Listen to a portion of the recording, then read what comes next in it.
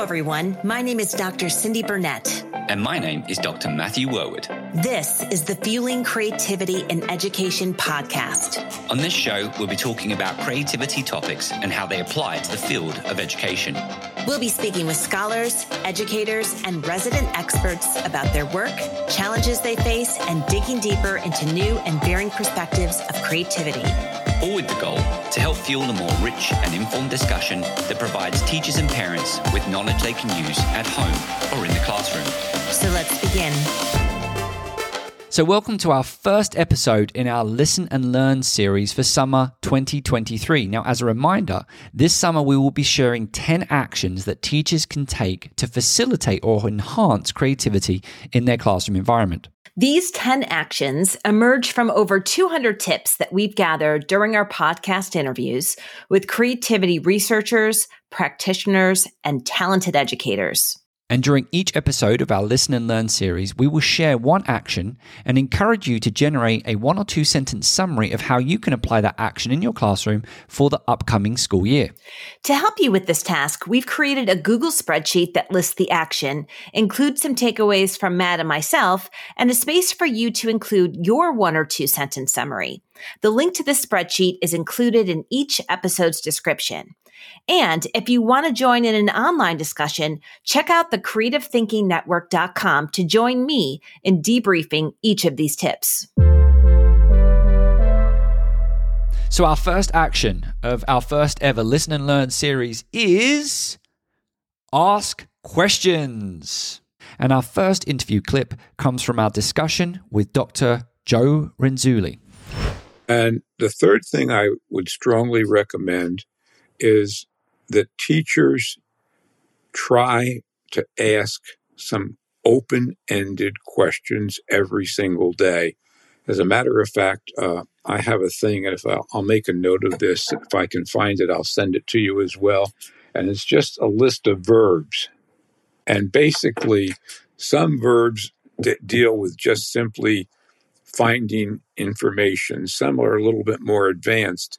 The middle level, think of those as more along the lines of thinking skills. The third set are more creative. And just to have teachers check themselves. How many of the verbs from column 1, column 2, and column 3 have you used? And one of the things I ask teachers to do at the end of every topic or unit of study, or sometimes even lesson, what's an open-ended question that they can ask children that doesn't have a single predetermined correct answer? So, Matt, what really struck me about that quote is the predetermined answer and something that's open-ended that has many different answers. And so I think that is such an important piece of creativity and something we definitely don't do enough in K through 12 education. Totally agree. And I was fortunate enough to interview Dr. Joe Renzulli in my first documentary, Creativity in Education, Exploring the Imbalance. And that reference to not having a predetermined right answer was a quote that he used in the film, and I included it in my trailer. And I've regularly thought about that because it's actually sometimes quite hard to do for us to design activities or ask questions where there isn't some type of predetermined answer.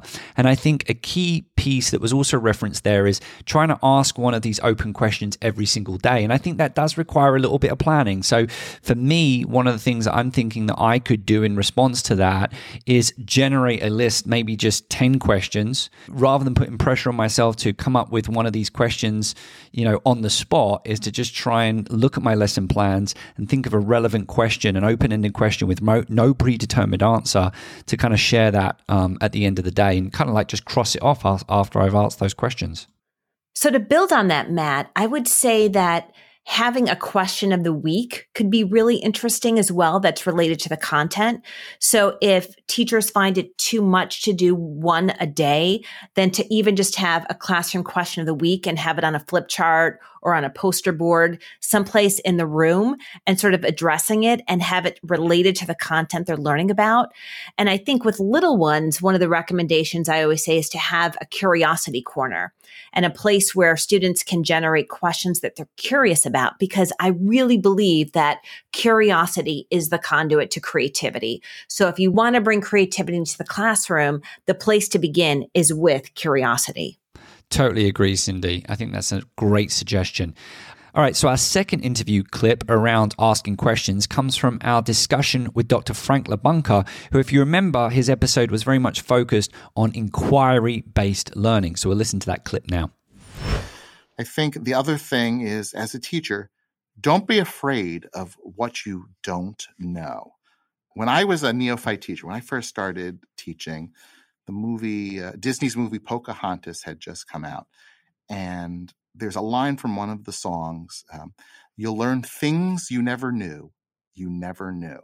And I think that line has inspired me throughout my professional career. It's okay that I don't know the answers to all my students' questions. In fact, it's kind of exciting because then maybe we can go find the answers together. And for teachers to have the comfort and confidence within themselves to know it's okay not to know the answers, but be the expert in facilitating the process so we can find answers collaboratively together. Oh, Matt, the first thing I want to do is start singing Pocahontas songs. Yeah. Things you never knew.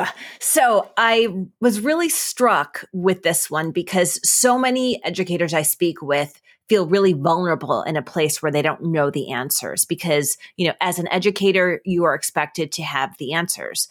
But it is such an important piece, and we'll get to this in a later tip around modeling, which is that you have to model the way. And if you don't know the answer, it's actually exciting for the students for you to not know the answer because they think, oh, great. See, she or he or they don't know everything.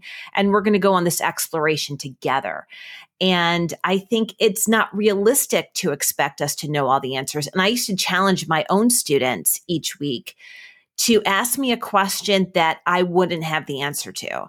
And then we would explore where would we find that answer without looking at Google. So where could we go to uncover that answer? I mean, the easy place is Google, but there might be other places or people we could talk to uncover an answer. And it's such a fun place to go with students. It is. And I think, just to back up the concept of you'll find things you never knew. I talk about that with my students a lot, particularly around this design thinking. There are the things that we know we don't know, but then there's the things that we don't know.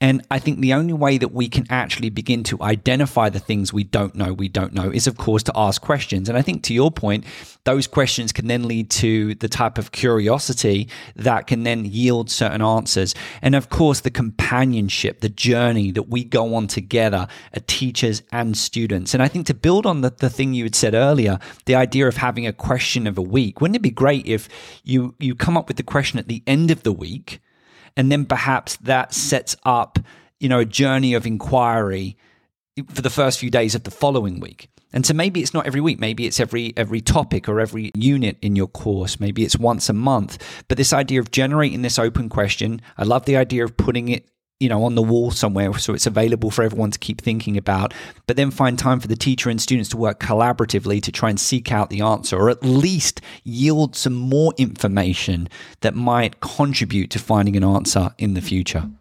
What I love about that idea, Matt, is it promotes incubation. So if you did it at the end of the week and you said to students, I want you to write this question on your desk on a piece of paper, not literally on your desk, but on a piece of paper, and leave it on your desk. And when you return on Monday, the following week, then you come back in and you revisit that question, and it allows it to marinate in your mind some of the potential responses. And then you start there. Love it. Absolutely love it. So, Cindy, I think that concludes our first episode of our first ever Listen and Learn series. And I don't know about you, but I've really enjoyed going back and listening to a couple of clips from previous interviews. And I'm looking forward to recording a whole bunch of these for the summer. Yes. And before we go, we want to remind our listeners that are engaged in our Listen and Learn series that we are raffling away various prizes. So first, you will need to listen out to the end of each episode for a single letter, which Matt is about to give you, which will help you identify a code word. And once you have the code word, you simply need to mail us with the code word and a 1 or 2 page summary of how you plan to implement one of the 10 actions for creativity. And then you get to choose a prize. Now, Cindy, I do need to just correct one thing. It's just a 1 or 2 page sentence, not a 1 or 2 page summary. Yes, right? That would be asking a lot. It is, and listen, we're well aware it's the summer months. You know, we need that time for our brain to charge. So Cindy and I have really put together this Listen and Learn series in an effort to try and make it short bites of learning for you. So just a 1 or 2 sentence summary. As a reminder, we've got a link to a spreadsheet where Cindy and I have already shared our 1 or 2 sentence summaries. Okay, so now I think it's time for us to share the letter for our code word for this episode. But as a reminder, we've already shared one letter in our orientation episode. So this is the second letter that we've shared during our Listen and Learn series. And that letter is O for October. Opportunity. Octopus. Opportunity. Orange. Orange. I think we've got it all. I think they know it's the letter O. I think they know it's the letter O. Okay, so make sure you check back for our next episode of the Listen and Learn series, which will be out next week. My name's Dr. Matthew Werwood. And my name is Dr. Cindy Burnett.